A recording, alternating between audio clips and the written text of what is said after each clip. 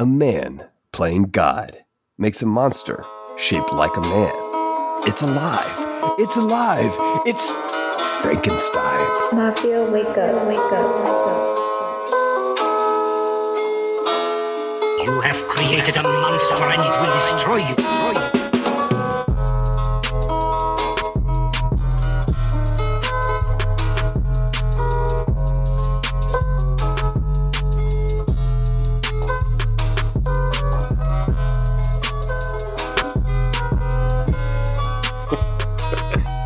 I was wondering how into it you were going to get.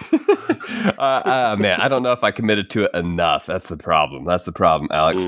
Welcome back, though, to the Monsters vs. Men podcast, the bargain basement of the monster podcasting airwaves. This week, of course, as we try to stay alive, we're discussing Frankenstein. With me today, I've got the human Tesla coil himself, Alex. Yeah, joined by the floating body in the water, Eric. Oh man, good, Alex. I'm glad I'm a floating body in the water to you. Hey, keep us afloat. Someone needs to. Oh, that's good. Alex, one conversation that I've seen happening this week on film Twitter is this conversation about 10 films that others need to see to get to know you, which I think is kind of a weird sort of question, right? Yes. We don't have time for 10 films here as we start our episode, but I'm curious, just a little chat here before we get into our Frankenstein review. What are a couple films that you think would help others get to know you, and why? And how would you even go about choosing those films? Oh, that's tough, right? It is tough. Because the question is like, do you just pick the movies that you feel like speak to you the most, like they kind of show your taste, or do you do the ones that like portray your personality, right? Like obviously, like if you were doing personality, you would probably pick the Joker movie. Well, I was just thinking you would pick Ace Ventura. I don't know why that popped in my head. I like but it did. And I'm not even opposed to it. Maybe even Dumb and Dumber. That's a good one. So I guess that's the question, right? Is do you pick movies based on personality, or do you pick it based on what you like? You tell me, and I'll make a couple choices. I'll give you like 4 choices based on. Yeah, four is a good number. I think you kind of take a nuanced approach, and you say like some of these films might represent a sense of my personality, right? Like Dumb and Dumber. And some of these films might just be kind of what I strive to, right? Like there's something about this that inspires me and makes me want to be a better human. That's how I view it, right? So like they're not all serious films. I'm also thinking like films that shaped me kind of growing up is another way that I look at it. Is these are films that maybe I watched a lot as a kid or in high school or in college even. So I'm curious if that goes into your choosing at all. Here, I'll do some like for personality, maybe a little bit, and like general sense of humor, maybe. Okay. I'm gonna go ahead and stick with Dumb and Dumber. All right, it's pretty on the nose humor. It's actually subtly smart in a lot of ways. And then I'm gonna go with Secret Life of Walter Mitty. It's like a character that daydreams, and that one's kind of like an inspirational movie. Nice. About just going out and doing something. And then I want to go with this is one that's like for like a really good movie that I watched a lot at the end of high school and through college. And Eric, you'll probably laugh when you hear this. Hot Rod. Hot Rod's a great choice. Hot Rod's that was choice. Our humor. That was our humor in college. Was Hot Rod.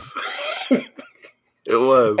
So yeah, one that for me kind of I think is a predecessor to Hot Rod. It paved the way for Hot Rod. Is Napoleon Dynamite. Were you ever a Napoleon Dynamite fan? Yeah, so I really gravitated towards Napoleon Dynamite after I saw it the first time. I didn't really care for it the first time. I thought it was overrated. And then upon more viewings, much like myself, the more you talk to me, the more you like me. I think Napoleon Dynamite does that to you, right? It's like, what did I just watch? And then it's funnier every time you watch it. That's a film that definitely had an impact on me, I think. It just kind of shaped my sense of humor, along with Hot Rod. Hot Rod's a great choice. I think there's a movie that I think showed me what movies could be like. And I have some issues with this movie now upon rewatching it pretty recently, is The Pianist. Oh, wow. With I never saw that one, but yeah, Adrian Brody. Never saw that? Yeah. He won Best Actor for The Pianist. That was a movie that kind of showed me what movies were capable of, I think. And there was just something about the ending that has stuck with me ever since. It's not a perfect movie. Looking back on it, I'm like, I don't know. But that was a movie that shaped me for sure. I think Rocky, of course, is another one of those that for me is an inspiration movie for me. It's something I aspire to. That Thing You Do. Have you ever seen that movie, Alex? Is that the one with the guy that's dead? I don't know. That Thing You Do has Tom Hanks in it. Okay, no, it does not have the guy that's dead. And it's about a band. Heath Ledger was who I was thinking of. No, not Heath Ledger, no. That Thing You Do, that's 10 Things I Hate About You. Isn't that right? Yes. No, That Thing You Do is about a band where Tom Hanks is their manager. That was actually a really important movie to me because I was a drummer in high school, and the main character was the drummer in That Thing You Do, and I would watch that movie on repeat, like all the time. Really? That was an influential movie, and I watched it a couple years ago just to rewatch it, and it holds up. I like that movie; it's a good one. Any others that stick out to you though? Yeah, Alex? I'll make my fourth one the Sam Raimi Spider-Man. Oh man, that is up there on my list too. It's so good. That movie is probably the movie that I've seen the most in my life. Interesting. In high school, that one's up there with me. I think in high school, that's the movie I would watch virtually every single night as I fell asleep. I think this is going to be hilarious. I think the movie I've probably watched most in my lifetime, other than like maybe a Marvel movie, is probably Waterboy. Oh no! This explains so much about our relationship. I remember renting it and watching it 4 times in one day. 4 times in one day. Yeah, man. Water sucks, Eric. Gatorade is better.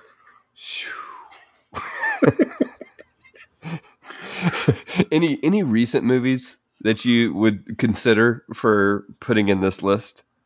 That's tough. I was actually sitting and thinking about, a best of like 2021 list.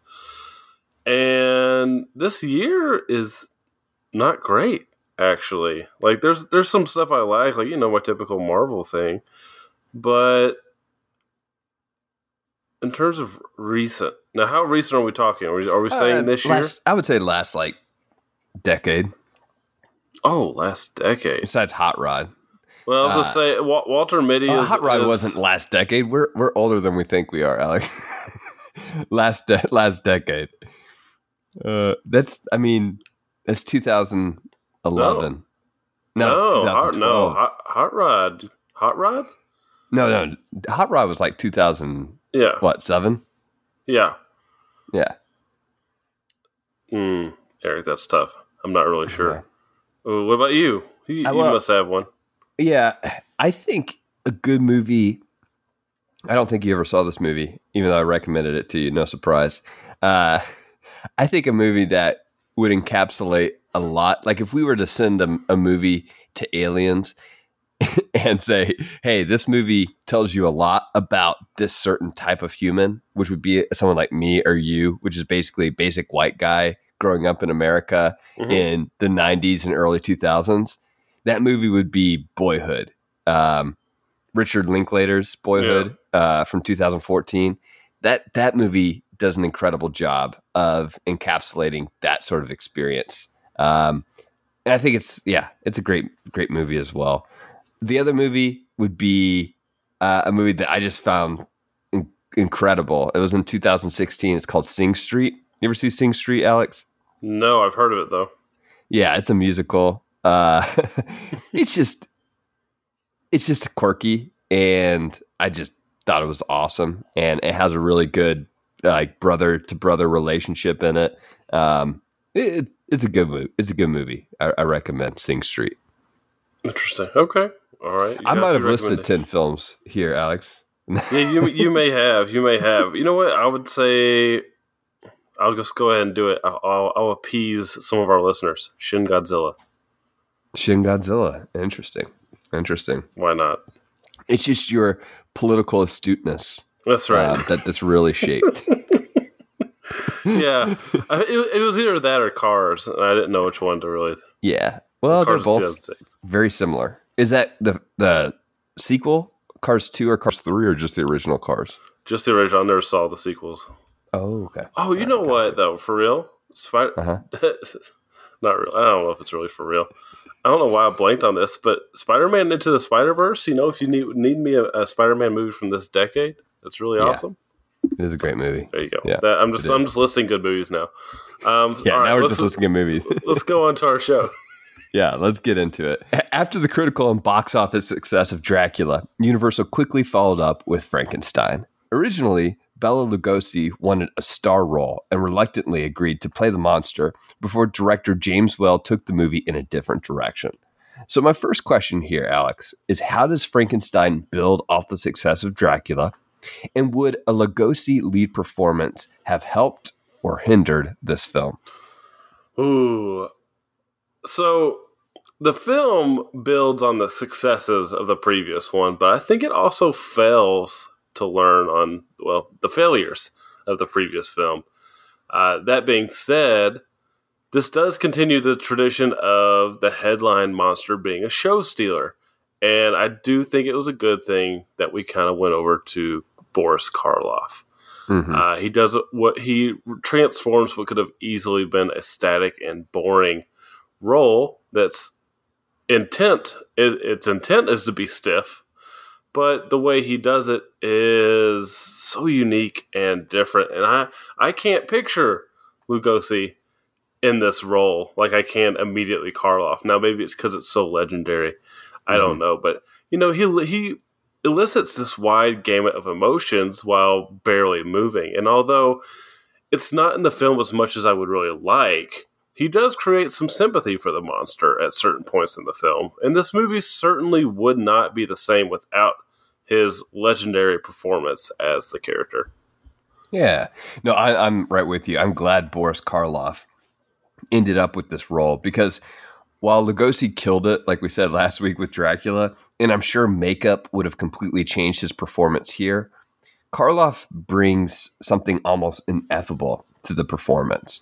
There's the pain that's right underneath the surface when he's reaching towards the sky or reaching towards a young girl or reaching towards his maker.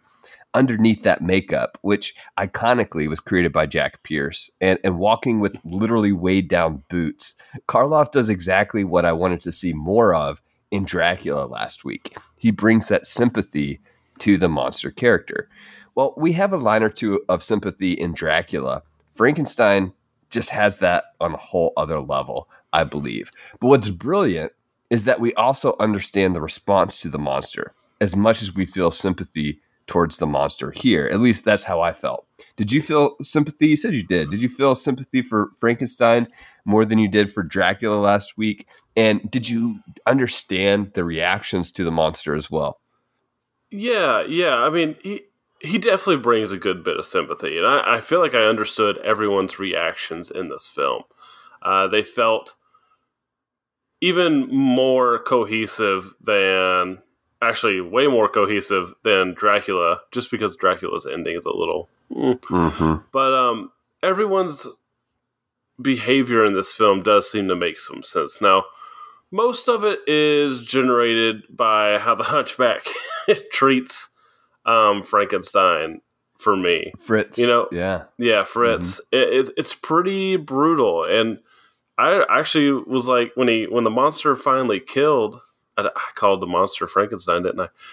It's all good. But but when the monster kills Fritz, I was relieved. The way he was treating him and all of this, it was this really interesting kind of. The thing I like about this character is it is this kind of interesting analysis of human nature. When you're pushed and pushed and pushed, like you kind of become what you're treated like. Mm-hmm. And I thought that that's a really interesting thing to see. Now, I do think it loses that message a little bit as the movie goes on, but the scene with the little girl is much more of a mixed bag for me. I think what is her name? Little Maria, I think is her name. Uh-huh. This is a pretty powerful thing in the book. And this scene feels like it's about to be there. It's got a lot of emotion. We got the flowers exchanging hands. You see it again. Karloff really pulling out all the stops in his performance. But then he throws her into the water, and it's weird. I don't feel like it's executed well, and it kind of loses everything that it just earned for me. So I thought it was just handled poorly, abruptly, and there's a lot of extra gusto that is just lost. So, and by the time the final act is here, that missed opportunity, I feel like, in terms of emotion, while he's burning alive, I don't really feel that bad for him. Well, maybe it's because they make it feel like he's a bit on a rampage. I had a different take. So explain that to me a little bit. So what do you think was because the way that I read that scene is I read it as him being confused and not really realizing what he's doing. He's not a fully fledged human. Right. And so he believes that he's not throwing he's throwing her like a flower. Water because of, out of malice. Right. He's throwing the girl in the water because that's what he sees her as a flower or something beautiful, and that's what they've been doing, and he's out of flowers now. Yeah, I agree. I'm curious what you saw kind of as the misstep there. I still feel sympathy for him because of his reaction, right? Like his reaction whenever he sees that she doesn't float back to the surface, he has that confused sort of reaction. He's like not sure what to do or where to go. And you're like, he doesn't know what to do next. So I feel sympathy for him, even if I recognize the fact that he's dangerous, potentially for those that are around him. Right? Yeah, no, see, the throwing of her in there, first off, he doesn't throw her very far, which kind of broke my suspension of disbelief a little bit. But the other part of it really is his reaction is to almost immediately run away. Whereas he didn't accidentally, this would have worked better if he accidentally overpowered her on accident by hugging her and killing her or something like that, where he inadvertently kills her in a way that's like, he didn't process that he had killed her. He just processed that she didn't come back up because he immediately ran away. Like, I didn't feel like he stayed long enough. We didn't get maybe enough. I didn't feel like I got enough emotion out of him in that moment. And then he runs off into the woods. And then, he shows up at the wedding and I guess attacks Elizabeth. And then he attacks Frankenstein. And so it feels like he's not quite. He is a misunderstood monster, and he's created the way he is because of what Fritz does to him. And the way that they handle him is pretty poor. But he also, I feel like he loses that misunderstood nature to him right about the time that he accidentally kills little Maria, actually. And I just think it's handled a little off. Yeah. Well, I'm with you that, as the film progresses, like you understand why the humans are responding to the way that they do, right? Like, yes. This is a monster that is different. a group. He is isolated. He is the outsider. And yet, you know, the more that he is cornered, the more that he does act out, right? And the more that he is on that rampage, as you said. But we may get more into that. But I want to talk about another aspect of the film that I just thought was well done. And maybe this plays into this idea. And it's the fable-like tone of this film that starts right at the very beginning. That opening scene, it gives us that eerie, otherworldly graveyard setting that feels heightened and exaggerated. It feels influenced by German expressionist films. Absolutely. I mean, there's a skeleton at the graveyard. That's a little different, right? This isn't quite a realist film. There's, you know, it's not meant to be taken in that realist sort of way. But there's also the characters beyond the monster. You get Dr. Frankenstein, who I think is particularly interesting because he's both specific in his desires and yet universal in his motives. We aren't quite sure why he wants to create this monster, and yet we understand the drive to some degree, right? We don't have a motive. We don't have a motive to his drive, though. So by removing that motive, I actually think it makes his drive more universal and relatable to us as the audience. We don't need a long backstory about Frankenstein's troubled past that we might get in a modern film. Right. The other thing is the sets and the camera work. I think they also add to that fable-like quality. There's actual movement to the camera here with cinematography from Arthur Edison, which has there's just some amazing long takes that move between rooms without cutting. I wasn't sure how those were even done. Like, they were awesome. They were awesome. I was like, how is that even done? I don't know.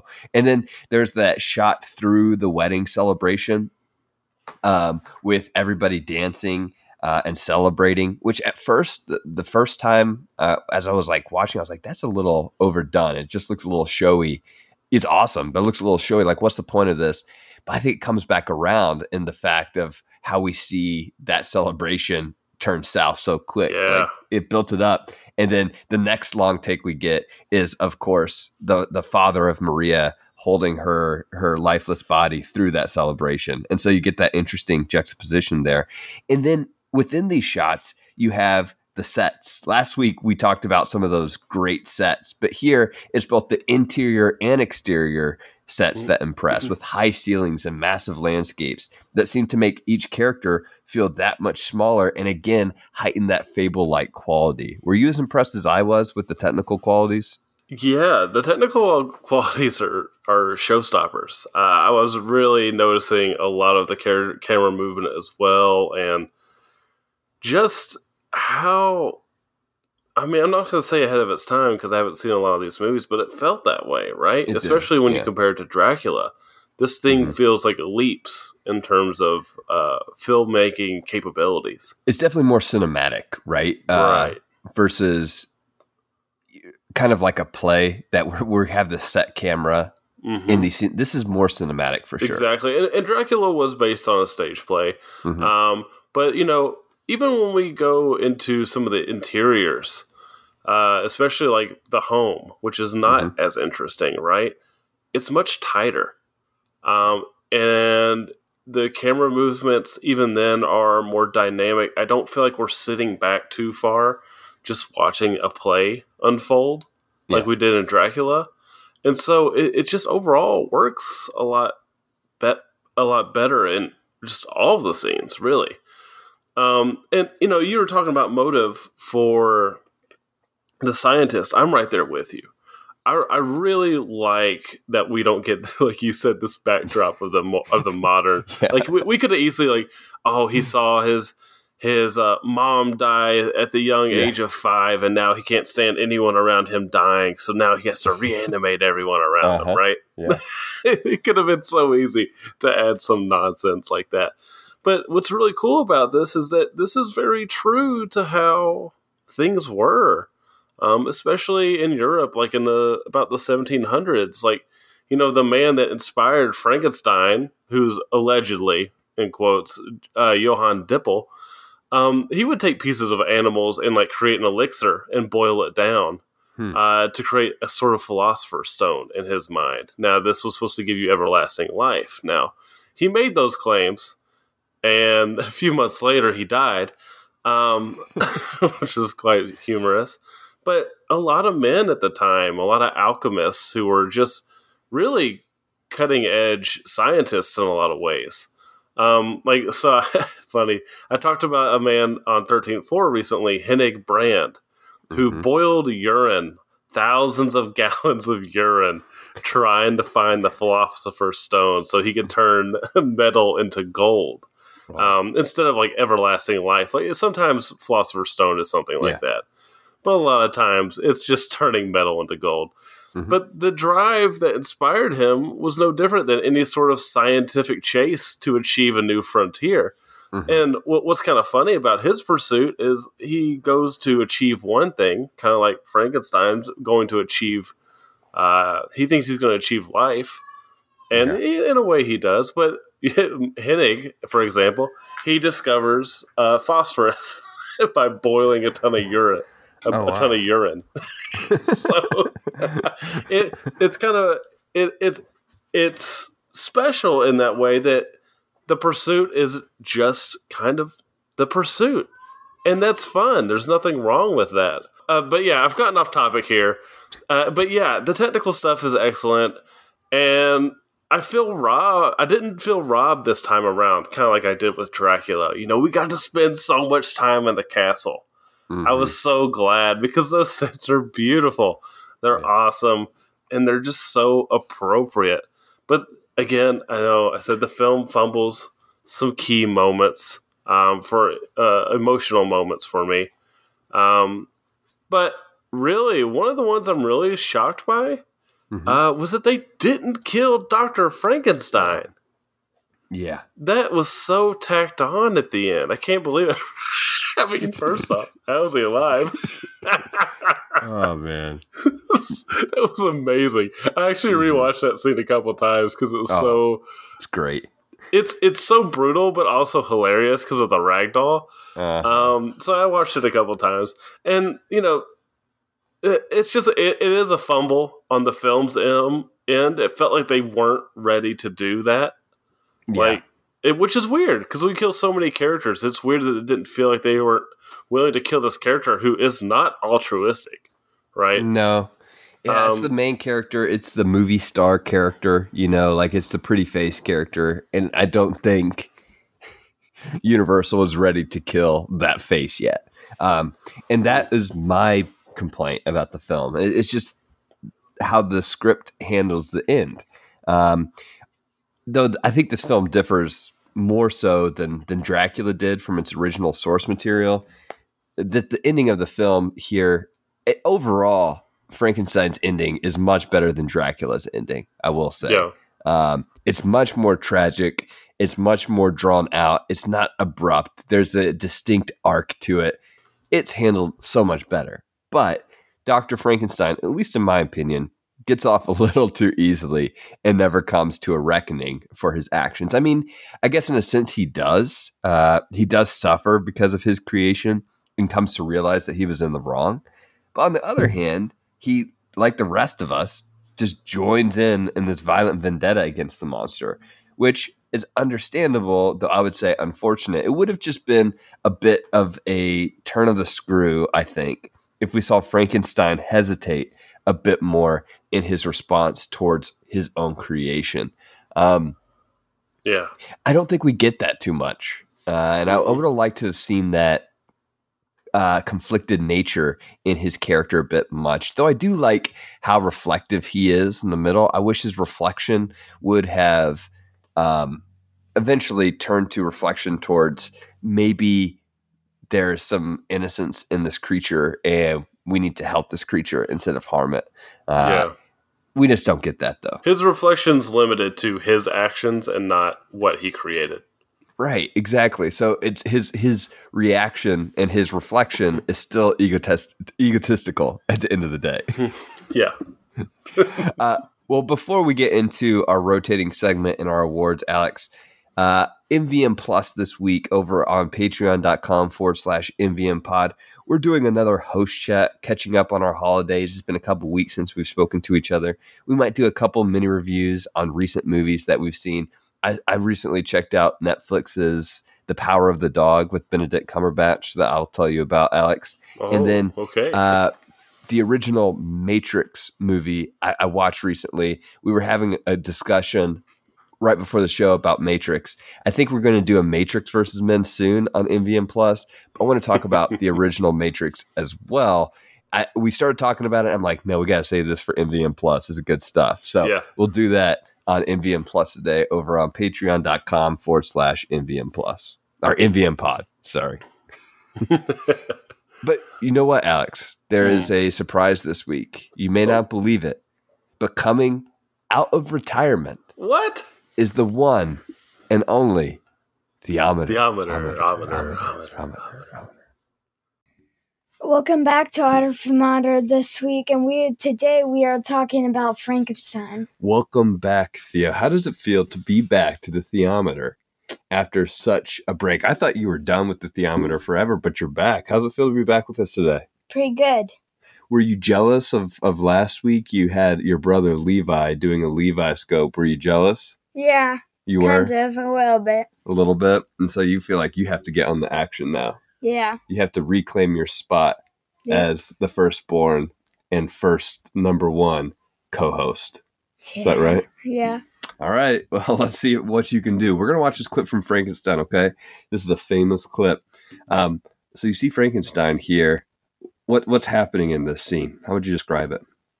Well, somehow this girl is friends with Frankenstein. Okay, you think this girl is friends with Frankenstein? What does she have there? Flowers. All right, and she's going to give the flowers to Frankenstein. Well, how does Frankenstein respond to these flowers? What's he doing here? What do you think? Not sure. How's he look?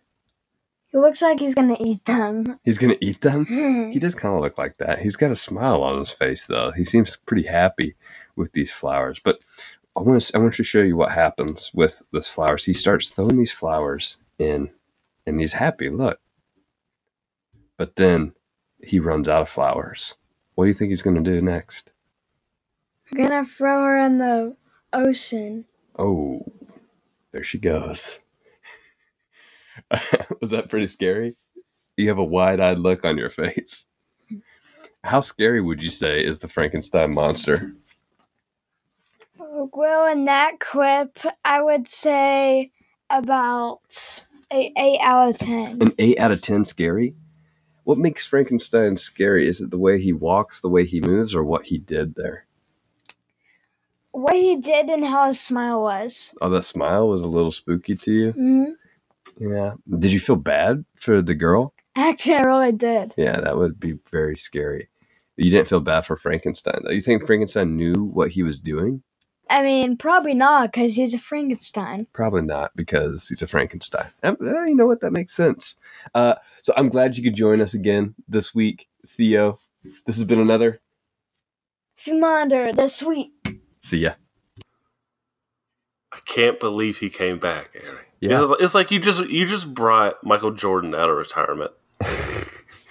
Well, I think he just was jealous that Levi did it last week. And so he was willing to do it this week with me, just because of that. My little brother can't do that. That's not cool. I like it, dude. That's awesome. That's what it was. So let's get into our awards then, Alex. First up, most compelling character award. Who do you have?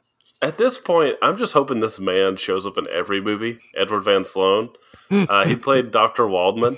Yeah. And dude, his character again for me. I just loved his character. He was so interesting. First off, hey, they killed him, which was awesome. But also, I liked his drive for science because, he first has that. He's appalled by what he's doing, right? He's appalled by what Frankenstein's doing. But then once he sees it happen, he's like, yeah, I'm still appalled, but maybe there's something interesting here. I'll stick around, see what's up with this. And so I think he's a really interesting character. I'm glad they killed him. But I'm a sucker for Edward Van Sloan, and I really am wanting to go through some of his other movies now. Yeah, no, he's great. He's great. He's also the one that does the introduction at the beginning, right? Oh yeah, That is interesting. the warning to audiences that you're about to see some shocking stuff, right? Which apparently this was pretty shocking. Like the monster reveal apparently elicited screams in theaters, Alex, and it is interesting that the monster walks backwards into the room the first time we see it, which is interesting. I think it's just for the reveal's effect. But apparently it elicited screams the first time. And the flower scene, Alex, which we've already talked about, had grown men crying in theaters. Oh, I could see that. Those are reports. That's the report, right? 1931. So I can see it. But, for compelling character award, you could have went with another returner from last week. Dwight Frye was back as Fritz, Alex. Yes. You could have went with him, though I think Fritz isn't quite as compelling, if we're being honest. No, he's not. But, I mean, it's hard not to go with the monster in this case for compelling character because you're still not quite sure what to make of him. You're conflicted a little bit. At least I was conflicted a little bit about this character. How much he understands. There's also that interesting aspect that this brain, which was stolen from your compelling character, Dr. Waldman, Alex, this brain was what Dr. Waldman called an abnormal brain. It wasn't like a normal brain. Right, it was a criminal's brain. It was a criminal's brain, yeah, exactly. It was a criminal's brain, which I think is interesting in the fact that there's still, whenever his functions were taken away, I think there's some innocence there. But then I wonder if that criminality comes back towards the end as it's more pinned into a corner, like we said before. So there's just a lot of different interesting things to think about with the monster. So that's my most compelling character award.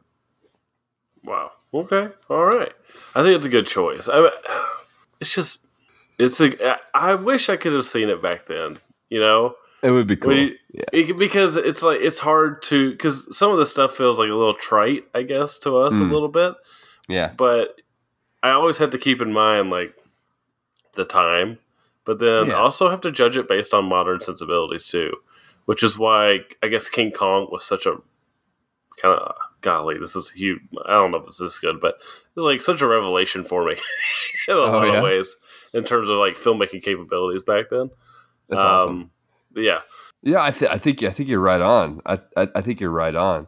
I think what makes it so impressive, or to me, what makes like Frankenstein as the monster so impressive is just the makeup work, right? And how much of an icon has been created. I think the performance is also great. It feels great. You never are laughing at it. You're never like chuckling at how bad it is, which goes the same for Dracula.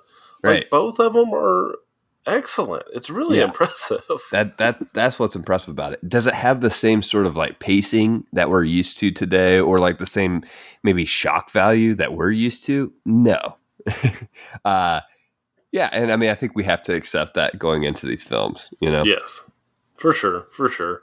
Eric, what's your most memorable line award?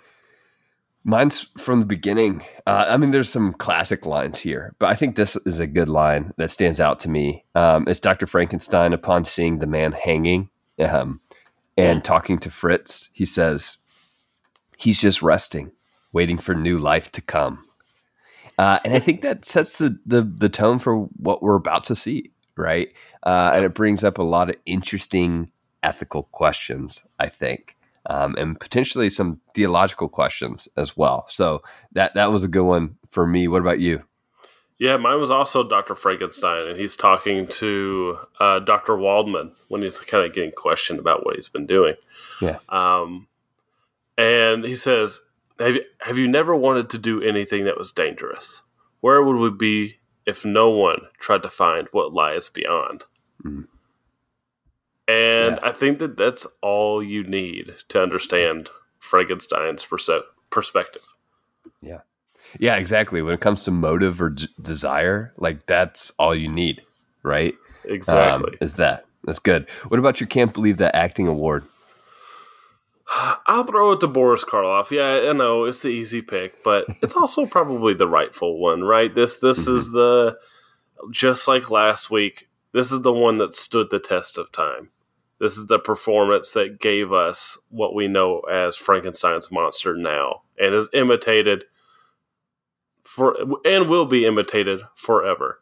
So you got to give it to the man. It's a performance that holds up, even though it's 80 years later, 90 years later, and we're still impressed by it. Yeah. Yeah. No, it's incredible. You can't imagine any other performance at this point. For me, I'll go with Colin Clive's performance as Dr. Frankenstein. I mentioned a couple issues with how his character ends up at the end of the film, but that's not really, doesn't have to do with Colin Clive's performance. Right. His performance is awesome. With what he has there, he does so much with it. I mean, you've got just iconic lines like the "It's alive," just repeating louder and louder and louder, which I tried to imitate at the top of the show and failed pretty terribly at. He had to commit to that performance, and he does. He commits to the madman scientist before he has that, as we said, egotistical self-reflection and realizes what he's done has hurt those around him and hurt himself and in his potential future. All of that is contained within the performance, and he sells it. So Colin Clive really knocks it out of the park. Yeah, he does. He does. I'm right there with you. What about your that's a good shot award? There are a couple to choose from, man, because there was a lot of great cinematography here, and an iconic one that I thought about choosing is just Frankenstein in the light, reaching up towards the sky. So good. Mm-hmm. But the one that I think is the standout to me is the father carrying Maria through the town square, which, as I said, I wasn't sure why we were getting so many shots of these celebrations, but I think that's kind of the payoff, right? Is like the grief within the celebrations as he carries her. And it goes on for quite a while. It's not like technically astounding, except for the fact that it is following her and it goes on for quite a while, or following him and it goes on for quite a while. But it's just moving. You see the reactions in the background of all the other actors as their celebrations start to come to an end. And it's one that I think, I'm sure it did in 1931. It made grown men cry. So I like that one. I think that's a standout one that I'll definitely remember.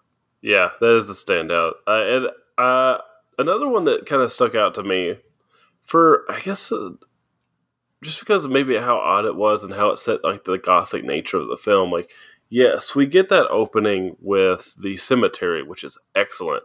And there's a couple shots in there that I really liked. But what I really liked is how they carried that over into Dr. Waldman's, I guess, classroom. Yeah. Where Fitz is sneaking in, and you get like this big skeleton. It's a picture of a skeleton. It's a painting or drawing of the skeleton in the background. It's very out of place. And he's sneaking down, and it makes even this classroom feel gothic in this weird way, and lends to the eeriness that a lot of the first half of the film has. I kind of wish that they had carried some of that gothic nature over into some of the wedding scenes and, a little more macabre in some ways, because it feels like it's everywhere at the beginning. Yeah. No, that's a great scene as well. Like Fritz sneaking in the window there. And again, like you just have a huge set and Fritz looks so small in comparison. He does. It's amazing how small he looks. I was thinking that when I was watching it. I was like, he looks so tiny. we don't get shots like that in many movies anymore, right? Where we see kind of like the full action and the size and the scale for a prolonged period of time. So that's a good choice. That's a good choice. What about your unique award, Alex? What'd you have? I had to give it to the award for most illiterate. and, Okay. and there's two recipients. I can't really decide which one. So it's either Fitz, who can't read whether one's a good brain or a criminal brain on the jar. And so he just takes the bad one without looking at it, like makes a point to not even look at it in the scene, and he takes it back. And I guess Frankenstein really trusts this man. He didn't look either. So way to go, Fitz, you caused this whole problem. And then Elizabeth, she has a moment where she says, quote, Victor, you must help me. I'm afraid I've read it over and over again, but they're just words I can't understand. Oh, man. Yeah. Poor Elizabeth. She handles it in such a unique way. She handles the whole situation in a unique way, but it's like a very supportive way as well. Yeah. Yeah, she is a character we haven't touched on much yet. She's not, I wouldn't call it, she's not really the lead here is probably why. And she does handle things kind of uniquely though. You would think if this were set in 2021, Alex, she would have been long gone, I think. Don't you? Yeah, maybe. There's something about the so. commitment, I think, right? Where there might have been a stronger commitment to Oath. Maybe. So what's interesting is there is that commitment. And there's also that, that almost third wheel allure of Victor, right? Someone who's edging in on this relationship. But she has no interest in, she kind of does, but she doesn't really have an interest in Victor. She's really committed to Henry and supportive of his endeavor, even though it's terrifying. I like that. I actually really like that. Like, I actually did, yeah. Victor really adds that interesting element, like it shows more about Elizabeth, I think, than anything else. And so maybe she deserved more of a conversation for us. Yeah. I think maybe she did. And, we didn't even talk about Victor either. But Victor is a much better character that, last week we had the boyfriend, right? Who neither one of us liked. He was just kind of like a nothing burger, really.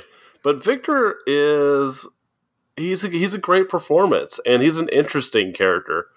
He seems to be friends with Frankenstein and Elizabeth, who he kind of wants to have a relationship with, but he still does things for both of them as well. So there's a lot of interesting character dynamics going on in the movie. Yeah, no, for sure. My unique award is the most likely to survive anything award. And that can only go to Dr. Frankenstein, Alex. It's amazing. He is a trooper after being thrown from the mill and hitting the mill and then landing like stories down. Was that on purpose, do you think, Alex? Like when they were filming? I think it had to be, right? Yeah, it was so brutal. It may not have been, but I feel like to move the camera in that way, it almost had to be, right? Yeah, especially back then. This thing's probably pretty bulky. Maybe that's the justification of how Dr. Frankenstein survived, right? Like, if fall was broken by the mill. Yeah, I would think I guess it could. For him in the stomach and in the soft tissue, it didn't damage the organs too bad. I guess he could survive somehow. Yeah, maybe. All right, Alex. I think that brings us to our final thoughts and our tiered rating. Last week, we established our new tiered rating system, the Godzilla, Gamera, Gabra tiers. Alex, what are your final thoughts on Frankenstein and which tier does it fall into? Yeah, so Frankenstein is a good lesson in learning from your mistakes in a lot of ways. I think it improves on everything Dracula did. I'm glad we got to spend so much time in Castle Frankenstein.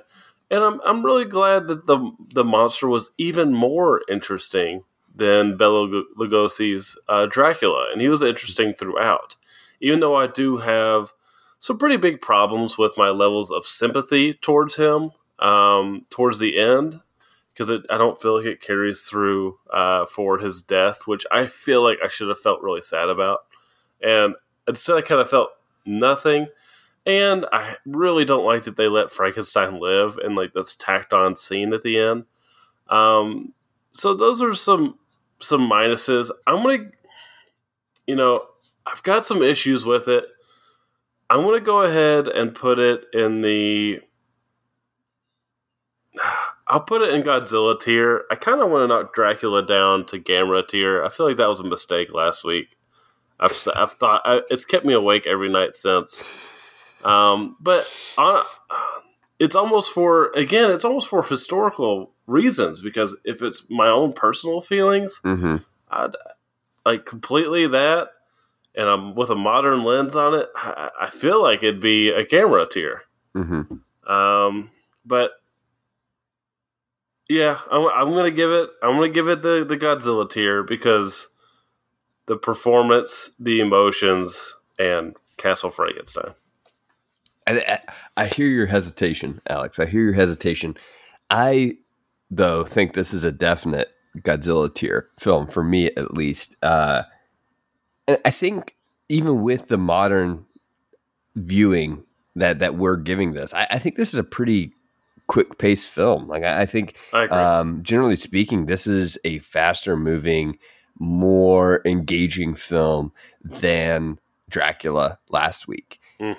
There is the fact that we don't get Frankenstein monster until about halfway through the film. But I actually think that's kind of smart, right? The first half of the film establishes Dr. Frankenstein as the character, and we're really trying to understand who he is and what he's about, and his drive. And you get this kind of work that's driving him away from these relationships that matter. And then the second half of the film is more focused on the monster, of course. I think I do feel sympathy at the end for Frankenstein monster. And it makes me, in doing a little bit of research about this film, I was thinking about this quote, and I'm not going to get it exactly here, from Boris Karloff and James Whale. They said they agreed in kind of their approach towards the Frankenstein character, and that the Frankenstein character just was wanting to reach out to his maker, kind of like a human would reach out to their god, right? And I think that's kind of what we see in this character. I mean, this of Frankenstein, a confused character doesn't know their purpose until they meet their tragic end. So I think this is not just on a story level amazing. I think also on a technical level, I do think it's ahead of its time, as you said earlier, Alex, just in the camera work. So this is a definite Godzilla tier film for me. Awesome. I knew, I had a feeling you would like it. I didn't know you were going to like it that much, but that's awesome. What do we got next week, Eric? Next week, we've got The Mummy, Alex. Do you have a rhyme prepared for The Mummy? Yeah, The Mummy. Hopefully it doesn't spoil my tummy, but it looks like it'll probably be pretty yummy. Oh, man. Well, Alex, you just took several of my rhymes. Oh, no. To be fair, I don't know how many there are. I mean, how many things rhyme with mummy, right? Yeah. Will the delights and frights of the mummy be yummy, or make her tummy feel crummy? We shall see, Alex. You stealing all that from me made me feel a little scummy. As always, thank you for listening to Monsters vs. Men. We want to hear from you. Email us at mvmpod@gmail.com or go to mvmpod.com to leave us your feedback on Frankenstein. What are your awards? Do you think Frankenstein is a sympathetic character? Is Alex just that wrong about the flower scene? Send us your feedback over at mvmpod@gmail.com. Send us your thoughts and we'll read them on the show. You can also follow us and message us on Twitter and Instagram at mvm_pod. You become a bargain basemite at patreon.com/mvmpod and receive weekly bonus content, including special reviews, interviews, and host chats. And if you can't help monetarily at this time, a review on your favorite podcasting platform helps. Monsters vs. Men is produced by Alex Cornett. Executive producers are Faye Basier and Michael Herndon. Special thanks to our wives, Rob Band for PlayStation 3, which formed Subblock B, Senior Honda, Drew the Collector, our Instagram connector, and you, the listener, for listening. Until next week. Don't hit the windmill on the way down. And try to stay alive. Mafia, wake up, wake up, wake up. You have created a monster and it will destroy you.